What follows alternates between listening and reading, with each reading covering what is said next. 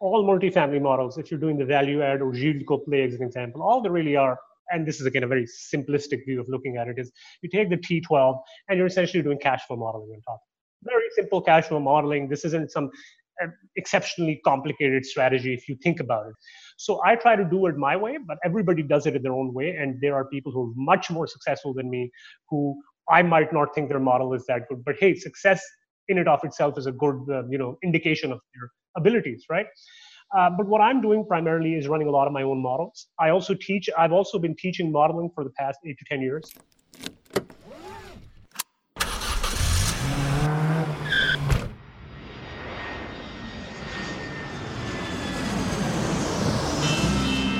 Welcome to Investing in the US, an Aussie's Guide to US Real Estate, a podcast for international investors and real estate entrepreneurs looking to break into the US market. G'day, ladies and gentlemen. Welcome to another cracking edition of Investing in the US podcast. From Los Angeles, I'm your host, as always, Reid Goossens. Thank you so much for dropping by today to join us on this incredible day. It is a Saturday. We are recording. It is 2018, and in 2018, I hope all of you guys are going to go out and start taking massive amounts of action. And the reason that you tune into this show is to learn from my incredible guests, and hopefully those guests will inspire you to go out and take action, get off the fence, and make it happen in 2018.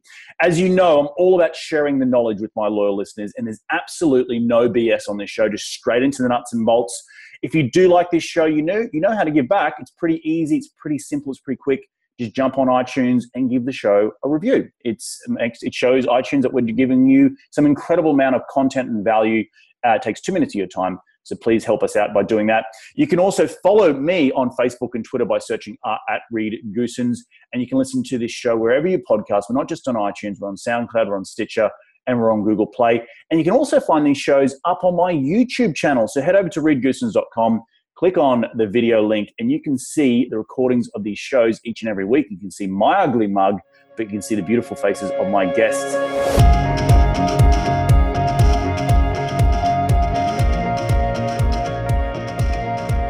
I'm really excited to have on the show today a friend of mine. He's also a student. His name is Omar Khan, and I'm very excited to have him on the show. We're going to talk a lot about his background in institutional financial underwriting. But enough out of me. Let's get him out here. G'day, Omar. Welcome to the show. How you doing today, mate? Not too bad, man. How are you? And thank you for the great introduction. Well, I haven't even got into the good part yet. I wanted to introduce you to the guests and maybe just give a quick snapshot of your background. But you are a CFA charter holder. You've been that for over 10 years, investing across real estate and commodities. You've advised on over $3.7 billion, that's with a B, of capital financing and M&A transactions. You've syndicated large multifamily deals across the United States. You've advised high net worth advisors and entrepreneurs on real estate portfolio allocations. And to top it all off, which is what I love most about you, you're a global citizen. You've lived in Dubai, Toronto, Calgary, and now you call Dallas home. So pretty incredible stuff, mate. And before we dive into the nuts and bolts, I do want to talk a little bit more about your background. So do you want to rewind the clock a little bit and take us all the way back to when you made your first ever dollar? Well, it's kind of a funny thing how I made my first dollar is I was an awful keyboard player in school. I thought I was good, but I was really awful. And, one day I just kind of advertised on one of the Usenet boards back in the days. This is like primitive internet days, right? Where you had to go on forums to advertise yourself locally. And somebody was looking, I was advertising my so-called skills. And somebody was looking for a music teacher, but a cheap music teacher. That's what their ad said. And I thought, well, I'm 12. I can be pretty cheap, Right. And because I knew my skills were crap. So I knew I could be pretty cheap. And that's how I started making my first dollar. Wow. So what specifically were you teaching? You said keyboard, right? Yeah. Nice. So how are your skills on the synthesizer then, right? Yeah. I used to think I was good till I actually discovered real music, and I just kind of gave up. Well, mate, walk me now through your journey into what you've done. You've obviously been highly involved in the capital markets and commodities and advising people across the world. $3.7 billion. So you want to talk about your education and walk us through what you've been doing since you started teaching keyboards back when you were 12. Well, I'd like to say it was planned, but to be honest with you, none of it was planned, like all good things in life. I went to the University of Toronto. I graduated and I just started working with RBC. It's a global asset manager in Canada. I'm Canadian. And, one thing led to another. I got a couple of really nice opportunities. Then that was in Toronto. Then one of my ex-bosses, he poached me over to the oil patch in 2012. And because there was a couple of really good opportunities, it was on the upswing. And we just started doing a lot of M&A, capital financing, that sort of work. And that led into my next gig, which was equity research, sell-side equity research, valuation, all that kind of stuff. And concurrently, I'd done my CFA. And that one thing feeds into another, right? When you open one door, three more doors open up. Right. And you work and you never really plan things and they happen. So that's how it really happened. And then about 2 years ago when I got married, my wife is a physician in the US. And we were debating back and forth whether she should come to Canada, I should go to the US. And then we just flipped a coin and we decided that I should come to the US. And I said, if I'm coming to the US, I'm going to Texas. There is no other place I want to go to. And that's how I ended up in Dallas. Wow. So you've got a pretty awesome background, but you said in the introduction, I mentioned that you lived in Dubai. Was that the quote unquote oil patch that you went over to, your ex-boss poached you over to the oil patch? No, that wasn't that. First of all, what had happened is my dad graduated from Berkeley in the 70s.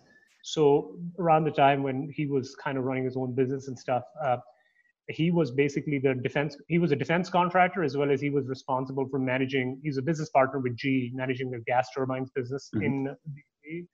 And around that time, the UAE was picking up steam in the mid 80s, early 90s, really trying to revitalize itself. And that's how I was there. We've got a ton of friends there. So I go back and forth every couple of years to meet people, or they come here, something along those lines. Right, interesting. And for all those people out there who don't know what a CFA is, what's the acronym stand for? It's a Chartered Financial Analyst, and it's basically the gold standard in finance if you're in wealth management, valuations, that sort of work. Okay. And for all those other people out there who may not know what M&A transactions are, what are they? Well, they're basically mergers and acquisitions. Okay. So a lot of times when companies are either buying or either merging with other companies, they're either acquiring assets, or even if they're disposing of assets, how do they value? They have a share deal, like how do they value the shares? Do they want to give a premium? Do you want to give a discount? How are you basically going to acquire something or merge with a company to go achieve the things that you want to achieve? Right. And a lot of that is, it can get a very technical financial work because it has to be backed by a lot of legal and a lot of that kind of stuff. So it's very interesting work, though. Yeah, but no, because that's the whole point I've got you on the show today, is to talk about your institutional level financial analysis. And as you said, the CFA, the A in the CFA stands for analyst, I should say.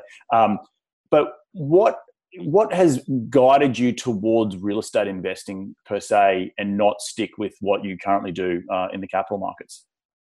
Well, there was a couple of reasons, Reid. Personally, from our family's background, what I'd observed that over 3 or 4 generations, as part of our wider family portfolio, we had shares or we're running a business or something like that. But commercial real estate that we own, some retail centers, a lot of industrial warehouses and stuff, remarkably, over the past 50 years or so, they had held up their value. And not only they'd held up their value, in fact, the values were only going in one direction. Long-term wise, obviously, we're not looking at short-term dips. And I started, when I was doing the CFA, a lot of that is portfolio management. How do you look at the total amount of assets you have and how do you allocate them out? And when I was looking at that, and I was talking to my father, some of our business friends, it kept coming back to the same issue that even though commercial real estate wasn't like a core holding of the family's portfolio because they had the business and stuff, but it had transitioned into becoming such a nice, sweet section of the portfolio where it was doing everything and didn't require a lot of effort from our side, just because luckily for us, we had acquired at the right time, at the right price. And it was just a really solid asset to have. And when we combined it with the rest of our portfolio, the correlation, these are technical things, but the correlation between assets is very low or not at all. So even though your stocks and bonds in your portfolio might be going down, you have stability with the real estate aspect. So overall, your portfolio isn't as volatile. So you're not, when there's not a lot of volatility, you are less prone to making stupid decisions, in the case of market down.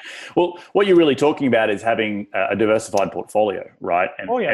and having the aspect of commercial real estate is what I think you're getting at is that it provided a backbone to stability in any portfolio. Oh, yeah. Is that right?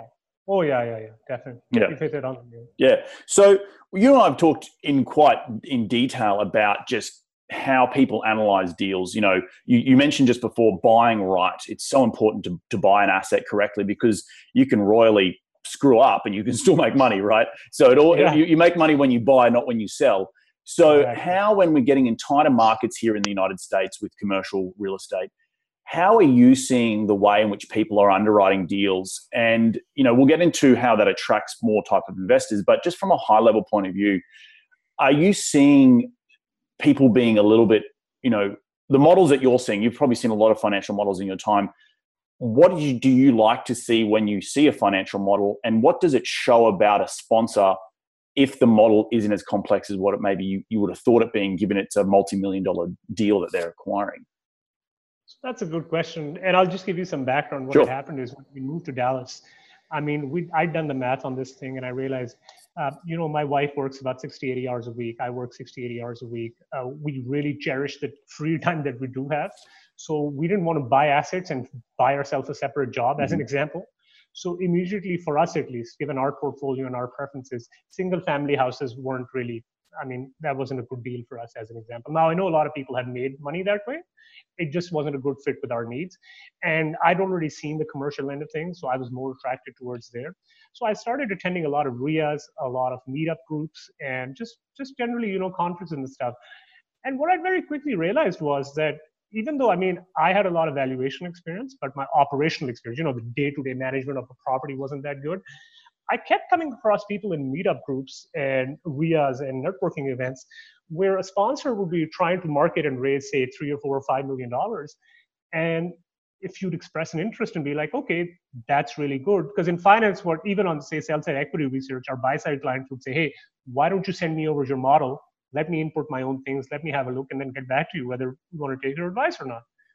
So when I tell that to a couple of the sponsors or some of the local gurus here, at least, which I was told were very respectable gurus, they'd send me a model and I would be shocked because a junior or sophomore in, like, say, any top 20 school could make a better model, really, with no prior knowledge of the real estate market. Right. It was actually very shocking. There's just simple errors. Things are not summing up properly. Things are not basic arithmetic errors.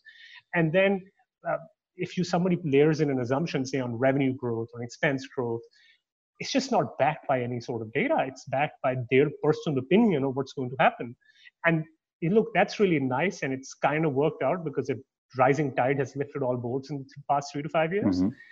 But even then, in a market like Dallas, there's lots of sponsors whose deals have gone south just because they didn't underwrite properly, they didn't underwrite professionally, and then their investors never really asked them the right questions because it became more of a marketing exercise as opposed to an actual exercise of, hey, should we actually go acquire this asset or not? Is it a good deal? It became a question of, I want to acquire this asset and I'm going to stretch the numbers and massage the numbers to just, ram a square peg through a round hole. Right. No, it's really interesting that you say that, ramming a square peg through a round hole, because I've also noticed the same sort of thing, particularly in, as a sponsor myself, when you're going and approaching very sophisticated investors, you'd want to try and show them a sophisticated model, right? And I've seen some models out there myself, and I'm thinking, wow, this is it. This is what you've gone and raised $5 million on. I thought, geez, that's,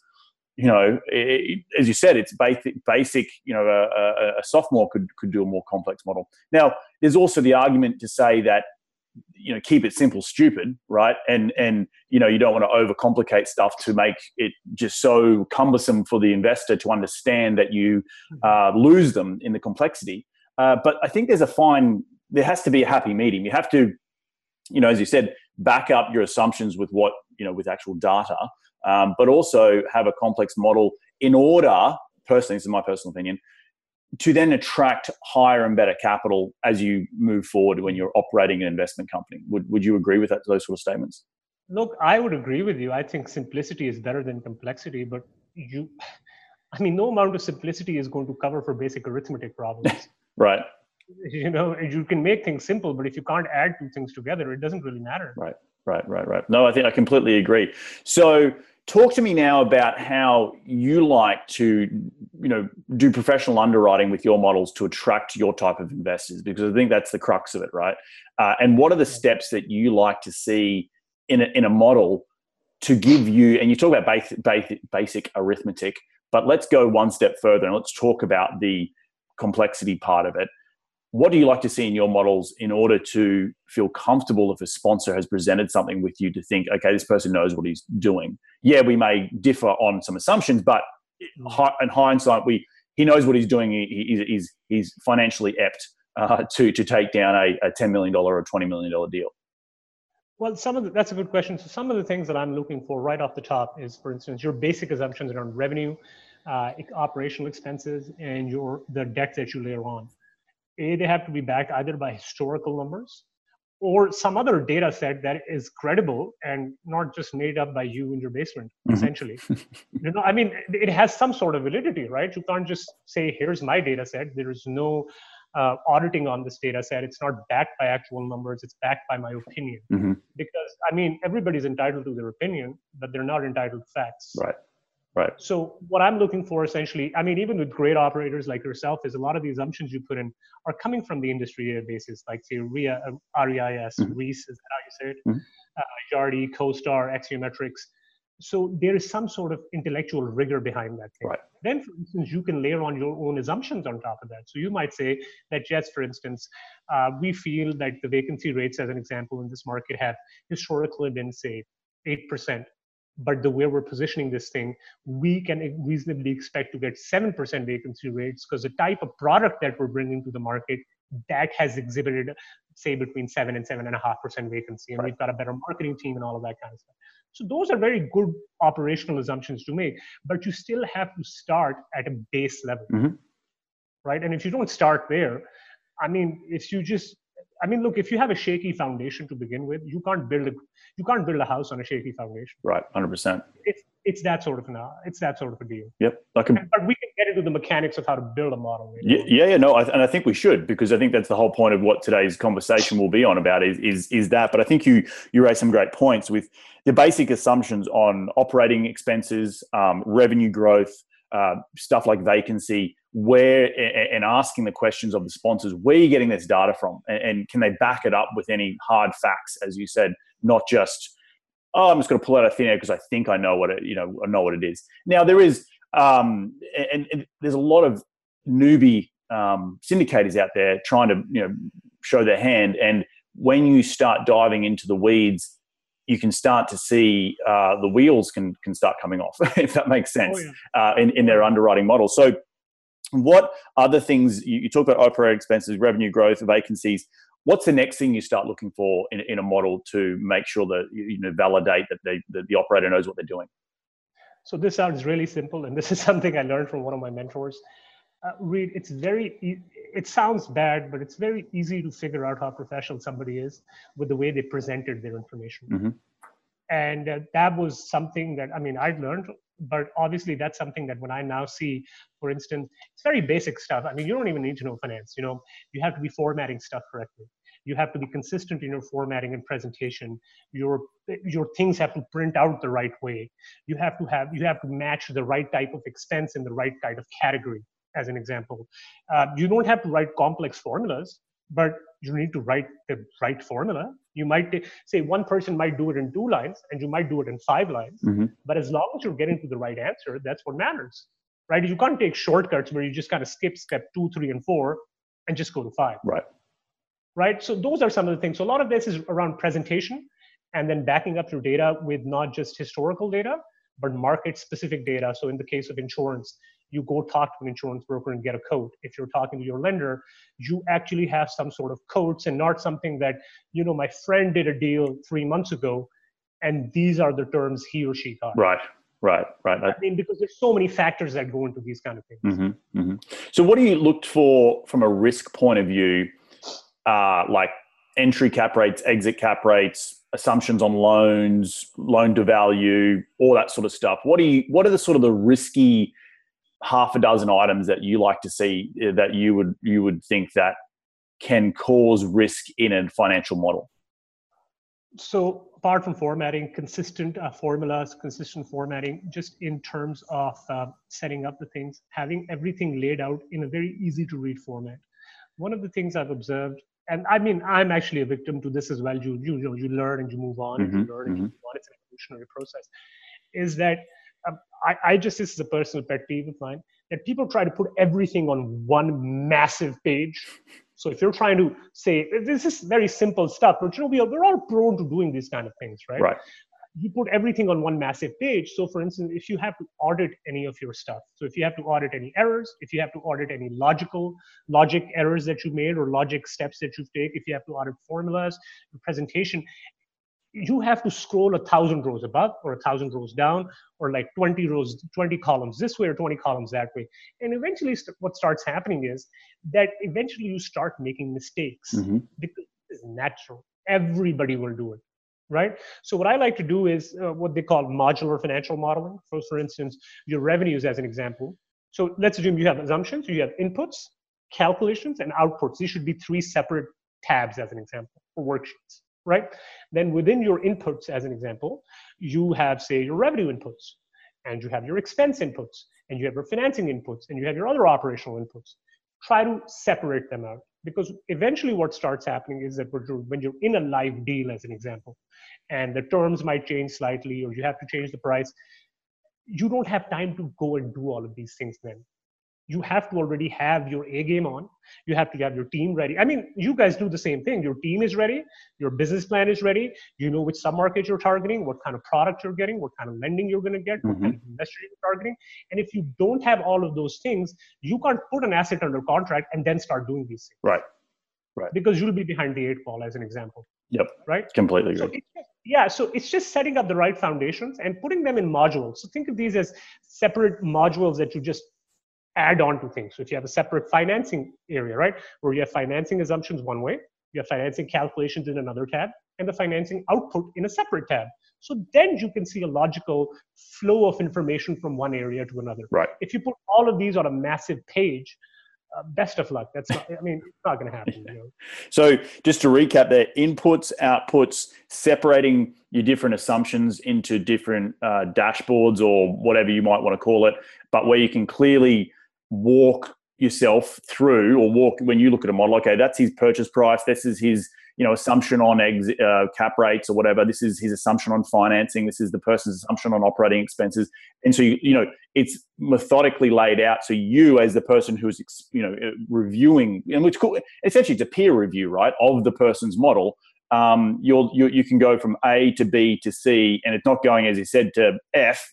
You've got to keep the steps in between, because if you do have errors, or you need to go back and tweak something you find something out during due diligence that financing assumptions might have changed or something, you can tweak those models or those inputs, and then that will have a flow through effect to the outputs, which I think are really, really important. So in terms of institutional financing 101, understanding the mindset of sophisticated capital, what do you mean by that when you want to understand the mindset of sophisticated capital? So that's a good question. And let me give you some background. Before, for instance, when I started initially doing it, I was talking to a lot of people, and luckily I ran into you guys as well. A lot of people that I talked to, they would say that, hey, and I agree with this thing. I'm not completely dissing this thing because I do it as well. They said, well, if I just get 5 investors of 50,000 each, that's a $250,000. So if I'm co-syndicating a deal with somebody, I've kind of made my share of what I committed to do. Right. And I started doing the math on that. I mean, it's not complex math, it's just simple math. And I said, look, if I want to raise $1 million, that means I've got to at least have 20 investors. So let's assume I'm the greatest salesman on the planet, which I'm not, but let's assume I am the greatest salesperson on the planet, right? I'm assuming that on average, I'd have to talk between 5 and 7 people for one person to convert, as an example. Now, my numbers might improve over a period of time, but let's keep that as a baseline, right? That means if I need to get 20 people, I'd have to talk to anywhere between 100 and 140 people at the minimum, right, for 20 to convert. So right off the top, I can tell you with a 3-month-old son, with the job that keeps me busy 60 to 80 hours a week, plus some of the other, businesses I have running on the side and other commitments. I mean, there's no way I could talk to 150 people a month. Right. That's just not going to happen. Right. Concurrently, I was talking to a friend of mine, and they're raising about $100 million for a private equity fund internationally. And we'd been going back and forth, and I was thinking, like, dude, I need to start hitting some institutions, but maybe I need to start small. You have these little arguments and points, debates. And he just kept pushing me. He says, look, man, with your background, because we'd worked together, he's like, look, man, with your background, you have to start hitting up like bigger, deeper pools of capital, as an example. Right. But what these deeper pools of capital want is for you to do all of your homework beforehand. So what you can't be doing is sitting in a meeting and somebody even asks you a curveball. Most times, sometimes it happens, but most times you can't do that because the conversation's over. They're just going to walk out of the room and you're going to be the only person sitting in the boardroom. Right. It's literally going to be over. People do that. So you need to be so well prepared. You need to know what product you're dealing with, what market you're in, what lending facilities you have, what operators you have, about yourself even, because it's a very introspective sort of, process. So that's how I started hitting up a lot of, say, wealth managers, and these are wealth managers with at least a 100 million plus book of business, right? Over there's some technical issues that I won't get into, like broker, dealer, custodian, OBA related issues. But when you start talking to these people, you have to understand that they're coming from a very different mindset than a guy who's investing $50,000 or $100,000. Right. What they want to know is not just how much return I will get, because a lot of people focus on the return. They also want to understand what is my risk mitigation strategy, or how do I minimize my risk? If I add this to my portfolio, how do my risk metrics, how does my Sharpe ratio look? How does my portfolio look on a going forward basis? Is it less volatile? Is it more volatile? Do I already have a lot of exposure to a certain area? So for instance, if they have clients and they've already invested, say, in REITs that, let's assume, specialize in commercial multifamily real estate in Texas, well, they're probably not going to talk to you as much because they already have a product that is more liquid, that is exposing them to the same area and same submarket. So you have to know all of these things before. So when you're sitting down and they say, well, this is my ideal portfolio, this is my client, like, you can have a very structured argument. You can have a structured conversation. And those structured conversations, they're not going to ask you a question, well, what happens if I want to take my money out in 6 months? They're never going to ask you that question because they already know the nature of the business is that this is an illiquid asset, hence you get a liquidity premium, right? Hence the higher IRRs and all that. So a lot of questions that your quote unquote retail investors will ask you, these guys won't. Yep. But you need to, for the lack of a better term, you need to have your shit together. No, you can swear on this show, it's fine. But I think that's, you touch on so many good points there, that dealing with sort of and I want to talk about like the mom and pop investors versus your institutional capital, and how you as an operator, one, as we talked about, presentation, basic assumptions, the flow from A to B to C in your financial model. But then you've just hit on some great stuff in terms of how you're speaking to your investors, because the type of questions that someone with $50,000 will ask will be so much different to a complex institutional level person. And you have to be ready to answer those questions, right? So give me an example of what a institutional level investor may ask you when you're approaching them to look at that, that deep pool of capital. So as an example, I'll just give you an example of a recent, I met somebody on Wednesday, and they're a wealth advisor, and they want to bring, so a lot of the deals that we're kind of doing, they're called private placements, for instance, in wealth manager parlance or terminology. And wealth managers, for instance, even if they want to do private placements, they have some compliance and technical issues when their broker dealers at the back end won't allow them to do certain work because it's under the other business activity section. And it's really hard for them to justify it. There's so much paperwork that most wealth managers, for instance, just won't do it because it's just so hard for them, right? So one of the questions that the guy asked me, it was like, look, how do I talk to my broker dealer and custodian at the back end? And what do I have to do? Now, this isn't really, if you think about it, this isn't really an investment-based question. Right. It's a compliance-based question, or like what levers do I have to pull at the back end for me to bring this on? Right? So we worked with the guy and we told him, look, you might have to change your broker dealer. Or, for instance, we could bring you in-house and we can work out an arrangement where you introduce us to your clients, and we can work out an arrangement where all the assets that the clients bring to us, as an example, in the form of investments, they stay on your books. Because one of the big things that wealth managers kind of don't tell you, but that's the thing at the back of their head, is that if they quote unquote give you an investor, well, that 50, 100, 200,000 is off their book. So they can't charge any asset management fees on them. So for instance, if a guy writes me, through his investors, like a $2 million check, well, that's $2 million, 1% of that 2 million, which is $20,000, I think, roughly. Yep. That is the amount of asset management fee the guy is not going to make every year on these people. Right. So there has to be some incentive mechanism for these people. Why would they do it? And the thing that I had going was, I said, look, I understand you have these issues. So before you even say it, let me tell you, you have these issues, whether you realize it or you don't, number one. So I understand why you're hesitant. With your compliance issues, there are just one or two brokers who will allow you to do private placements. Again, this requires you to do your homework beforehand, right? And these are the things you have to do. For instance, XYZ, these are the three companies that are boutique companies that are within, say, the $100 to $300 million assets under management sort of mark. That's the book these guys are running, and they're already doing it. And the reason why they're successful is XYZ, because now you start talking about margin compression in the wealth management industry and how they have to branch out and start doing estate planning, tax strategy, all that kind of work. So when you give them a broad-based picture and already address all of their questions from beforehand, even if the wealth manager, for instance, or an advisor isn't going to give you that book of business in the first, say, meeting or 3 or 4 meetings, within a 6 months to a 12-month period, they are going to find a way to give you business because they are in the business of making relationships. Right.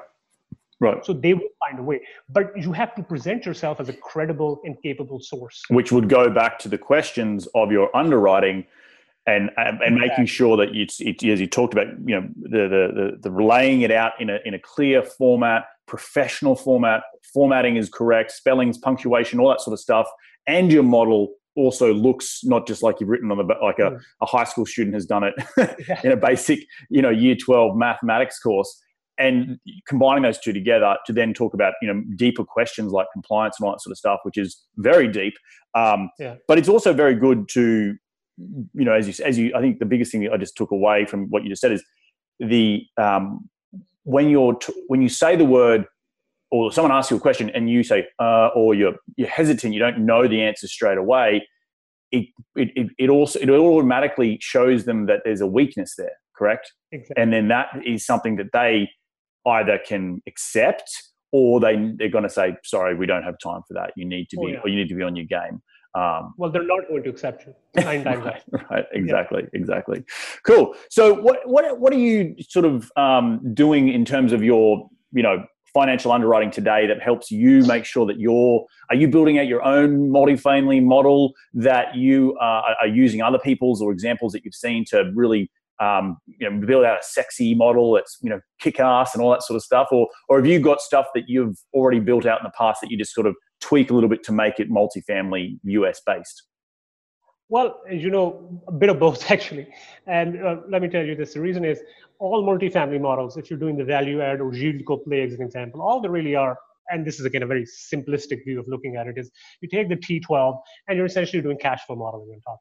Very simple cash flow modeling. This isn't some exceptionally complicated strategy if you think about it. So I try to do it my way, but everybody does it in their own way. And there are people who are much more successful than me who I might not think their model is that good, but hey, success in and of itself is a good, indication of your abilities, right? But what I'm doing primarily is running a lot of my own models. I've also been teaching modeling for the past 8 to 10 years, right out of school. And the reason for that was, again, this is just finance thing, that I hate using the mouse. So anytime we'd have a new analyst who's because we use Excel day in and day out, right? Who's using the mouse for very simple stuff, you just cringe, man. Like people make fun of you. Like, dude, come on, just use the keyboard, right? Because as soon as you start using the keyboard, things just go so much faster. But there's a little curve, right, where it takes you a little longer to do work. But once you get over that hump, you are like a Lamborghini. You're going bam, bam, bam, bam, bam. Right? So that's what I do. So I run a lot of my own models. I teach a lot of modeling as well. And a lot of this is just common sense and best practices, man. This isn't trying to recreate the wheel. Right. And I think that's really important with the because I've looked at so many complex models in my time, and how at the end of the day, it's trying to be a crystal ball. right? That's what it is. It's trying to be a crystal ball. It's not a crystal ball. No one has a crystal ball. If we had a crystal ball, we'd be sitting in the wrong. It's a projection. It's a pro forma.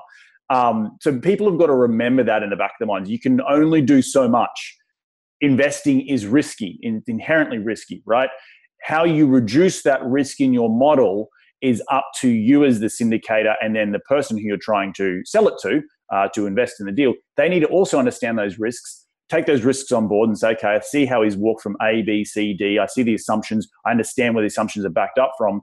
I will then make an informed decision to say, yes, I will invest, or no, you're too risky with your assumptions. I'm not going to invest because you're quote unquote, I forgot, you can quote unquote projection forward, your crystal ball is wrong, right? And it's too risky for my appetite or for my, deep pocketed, investors who only want 4 or 5%. You're sort of having returns of 25%. Like 25% to me just screams risky. Like, what's going on with this deal? It's too good to be true. And typically, if you see a model that's too good to be true with some fantastic returns, you really need to dive deeper. And I think, in my mind, you need to dig deeper in those types of models, because you need to understand where they're getting these great numbers from. Because if the higher the return, in my mind, means that the higher potential risk that there could be behind the numbers that are supporting it. And that's my opinion, but I don't know how you feel on that.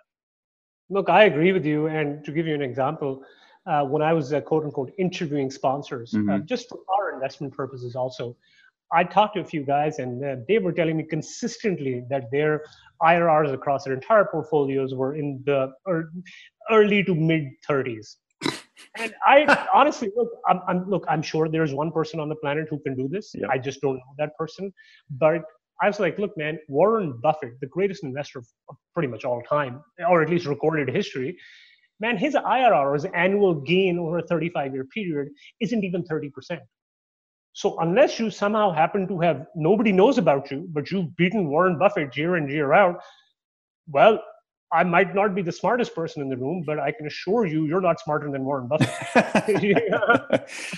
I had this mentor one time, a financial guy at an old firm I used to work at.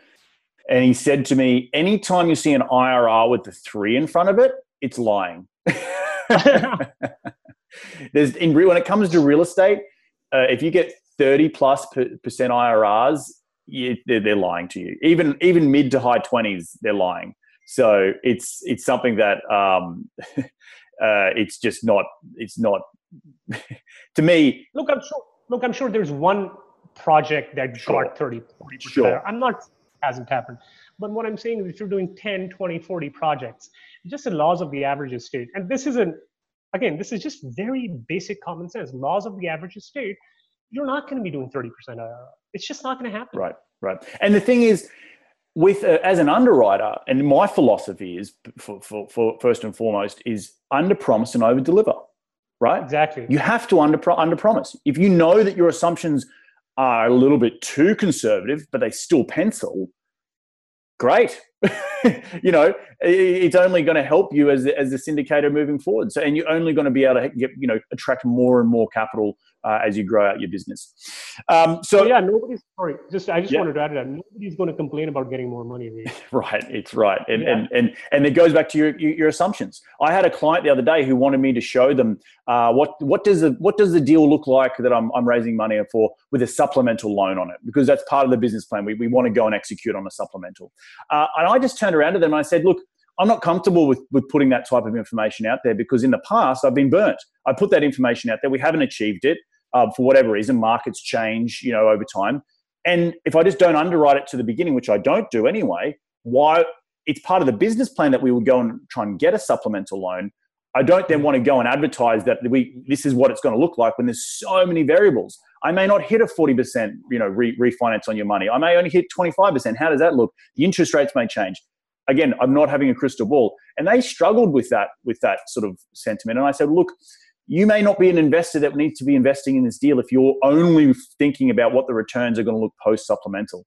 I've underwritten, and they disgruntledly, they understood at the end of the day. But it's from personal experience that I'm just like, again, under promise and over deliver. And if I'm projecting on something where there is no supplemental currently projected, and we got a 65% loan to value or loan to cost, I'm happy, and the numbers still pencil. I'm happy with that. And at the end of the day, me as a syndicator I need to be able to sleep at night, and I need to make sure that I'm not putting undue risk on my investors or in my model to make me feel uneasy. And there was another quote of one of my mentors said that the person who sweats the most is the person who's underwriting the deal.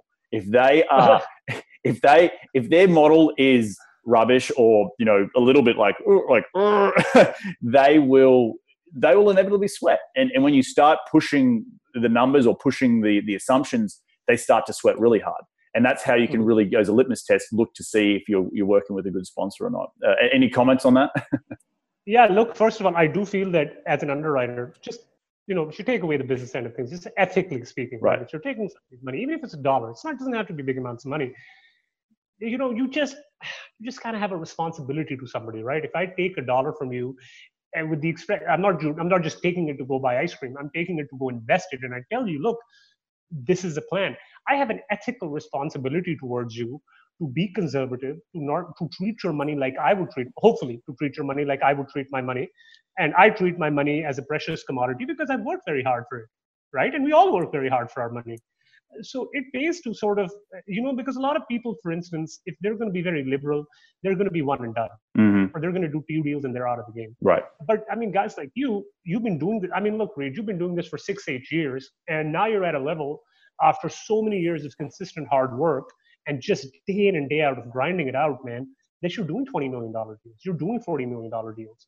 But this didn't happen in 6 months. No, it didn't. And it didn't happen through being loose with your underwriting, right? It had I was on our deal we closed on at the end of last year. We underwrote 70 deals to get to that point. Now there's a whole other slew of issues with broker relationships and all that sort of stuff, but I was being conservative. And when we are in a tight market as we are right now, my advice to people who are listening to this particular episode is that you have to be conservative with your underwriting. It's been over 10 years. It's 10 years since the financial crisis. Everyone's expecting, some softening to happen in the market. So your assumptions need to reflect that. And if it doesn't pencil, it doesn't pencil. And don't lose sleep over the fact that you're not getting more deals done and other people are getting deals done because you're conservative, because your underwriting's conservative. Maybe their underwriting's really loose. And they're projecting these high 18, 19, 20% IRRs to their investors, but their underwriting is absolutely rubbish, and it's backed by just paper, toilet paper, and you could pierce holes through it, with a pencil. So my advice to people is to don't always look over the shoulder at other people, and know that in tight markets that we are in right now, like Dallas, Fort Worth, and San Antonio, and all the rest, is be conservative with your underwriting, and it may take you underwriting 60 to 100 deals before you find a good one, right? Oh, yeah. And the good thing is if you do 60 or 100 deals, hopefully your models improve as well. Right. Exactly. Well, mate, look, I have really enjoyed this episode today. I always like to end the show with asking my guests with the top 5 investing tips. But before I do get into that, what is your number one piece of advice for all those wannabe syndicators out there who are sitting in front of their model right now to become more educated with modeling in per se, because that's really where it starts, is with the modeling, and not just rely on a spreadsheet. Oh, the numbers turn green. I had one sidetrack. I had one lady come up to me one time. She was using a model and said, the numbers turn green, so I think it's a good deal. I just scratched. I thought, oh my gosh, you can't be basing your financial future on whether an Excel model has a macro in it to change numbers to green. But what is the biggest piece of advice for those people listening to this episode today about getting better with their underwriting and becoming more institutional with their underwriting? Well, I think it starts just with common sense, Reid. Mm-hmm. I mean, look, we're all prone to making mistakes. I've been doing this for 10 years. Guys have been doing it for 30 years. Some guys have been doing it for 50 years. Everybody makes mistakes, okay? But it's not how many times you go down, it's how many times you get up, number one. And hopefully you've learned from your mistakes. So number one, having a combination of humility and self-awareness, mm-hmm. to understand, hey, I had a great model, but reality didn't turn out the way that I thought it was. Going back and actually looking at your decision making and where you kind of where you did the right things and where you did the wrong things, right? And look at both sides of the coin. Another thing that I really think is very important for people is to educate themselves. And I don't mean just say, look, Google is great, YouTube is great. But there's a reason, for instance, a guy working in Goldman Sachs, I'm not talking personality-wise, I'm talking skills-wise. There's a reason why I say the analyst class going to Goldman Sachs is probably on average a brighter caliber student that goes to your local retail bank. I mean, that's just the way things are. Now, that's harsh, but look, I mean, that's reality, right? And a lot of people, it's like, say, any sport in the world, right? Look, life's unfair. It's unfair that I don't have the athletic ability that LeBron James does. It sucks. But I have to do something else. I have to play a different game. So if I'm not really good at, say, the modeling aspect of things, but I'm really good at the sales and marketing aspect of things, I should give myself enough knowledge to learn the modeling and underwriting, at least have some idea what's going on, and then partner with the right people, obviously the right people. So you have to kiss a few frogs before you find the right frog, right? So you partner with the right person where they can bring that aspect of the game in, and you can bring the aspect where you're really good at. So because I think everybody should focus on their skills. I have some friends, Reed, who are phenomenal salespeople. Okay, like they can sell ice to Eskimos, really. Mm-hmm. But honestly, if you ask them to open up Excel, it's like it just goes over their heads. Right. But they're way more successful than I am. So, I mean, it doesn't mean they're stupid. It actually means they're smarter, but they've used their strengths in the right direction. Yep. Okay, cool. So that's great. Love it. I always like to end the show with you giving me your top 5 investing tips. Ready to get into it? Yeah, I think I am. Perfect.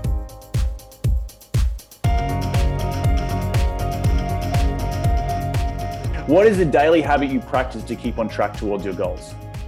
Well, one is goal writing. I've kind of been doing that. And the other is a combination of visualization, breathing exercises. Yep. I was doing visualizations ever since I was a kid. I read a really cool story, and that's how it kind of got started. So those are it's not one habit, but there's a combination. So do you do meditation at all? Is it like a form of meditation with the visualization and the breathing? I try to do that. I want to be more regular. I mean, I have a 3.5 month old kid now, so I'm a little shaky on that front. But I try doing that as much as I like, because I think it gives you some clarity and it gives you self-awareness. Yep. What is the most influential tool in your real estate business? I think there's 3 tools, I'd say. I think one is the ability to pick up a book and actually teach myself. Right. That I think a book would be the tool, but the ability to do that, and then Excel and my iPhone, because they both kind of go hand in hand. If I have a great model and I want to send it to you, I really can a lot of times if I'm driving, I can't send it to you if I don't have my iPhone. 100%. Who has been the most influential person in your career to date? Okay, so there's 2 people, I think. Again, I keep asking me one, and I keep answering 2 or 3. That's okay. Yeah. So I think one would obviously be my father, and what I learned from my father. He was in finance as well. What I learned from him was, as a kid, I mean, I realize this now, I didn't realize this when I was a kid, was that it's better to have your investing perimeters and understand what you're trying to invest in. And it's better to let a few deals go than to jump on the first deals, but it's better to just channel in on a niche, focus on that, and try to dig as deep a hole as you can in that niche. Yep. As opposed to doing everything for everybody all the time. And I think the second big mentor or inspiration that I've looked up to was my boss, Leo, in the oil and gas company where I was doing M&A for. He was the coolest boss one can possibly have. He was very empowering. I think he didn't even realize it. He was that sort of a guy. He was very empowering. He gave you a lot of confidence, even if you were down. And this is why a lot of his people, I'm not even kidding, you would take a bullet for the guy. Right. Interesting. Wow, that's incredible. And I think having those parameters from your dad is really important, in setting up your investing parameters, what you just said, really, really important to making sure that you are laser focused with what you're trying to acquire and having, it's okay, like, in the cricketing terms, letting a few go through to the keeper. So, no, I completely agree. Mate, what's been the biggest failure in your career to date, and what did you learn from that failure? I think the biggest failure by far in my career so far, there have been a lot of failures actually. I'm a product of my failures, I think. I think the biggest failure so far has been I'm a very aggressive guy by nature, like this is my personality, but I still think that not going for the kill as many times as I should have gone. And this doesn't apply to investing. This applies very stupid stuff. Like if you're in college and you want to talk to a girl, don't overthink it. Just go for it. Like literally, just go for it, man. And what's the worst that can happen, right? Right.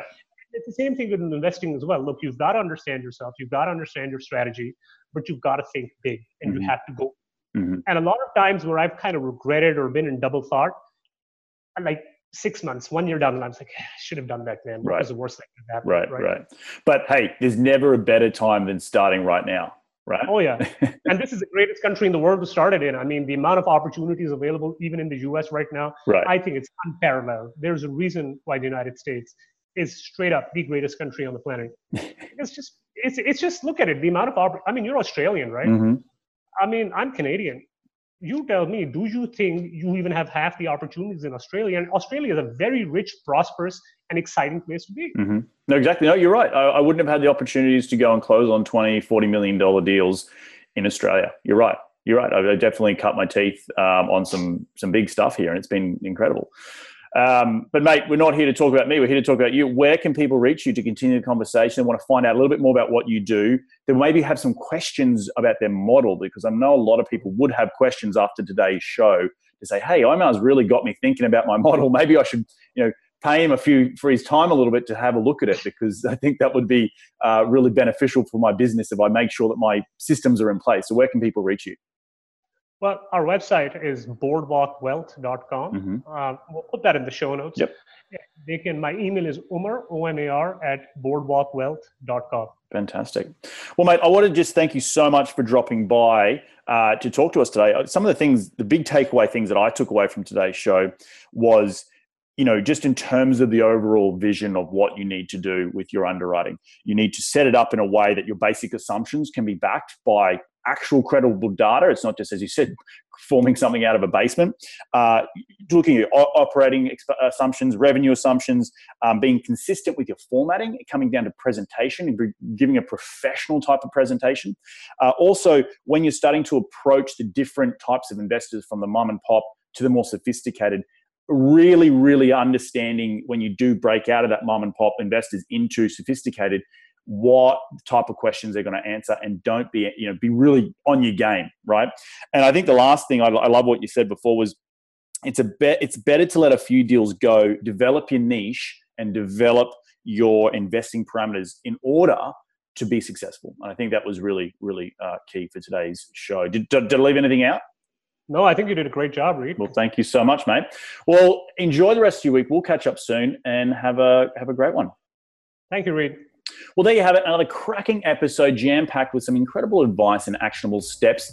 If you do have any questions for Omar, please hit him up at his email. All the show notes from today's conversation will be up on my website at reedgoosens.com. If you do have any questions about your underwriting, please hit him up. He's going to be an absolute wealth of knowledge for you. Thank you guys again for taking some time out of your day to tune in to continue to grow your financial investing knowledge, because that's what we're all about on this show, to continue helping you to continue to grow your IQ, your financial IQ, I should say. We're going to do this all again next week, so take care, be safe, and remember, happy investing.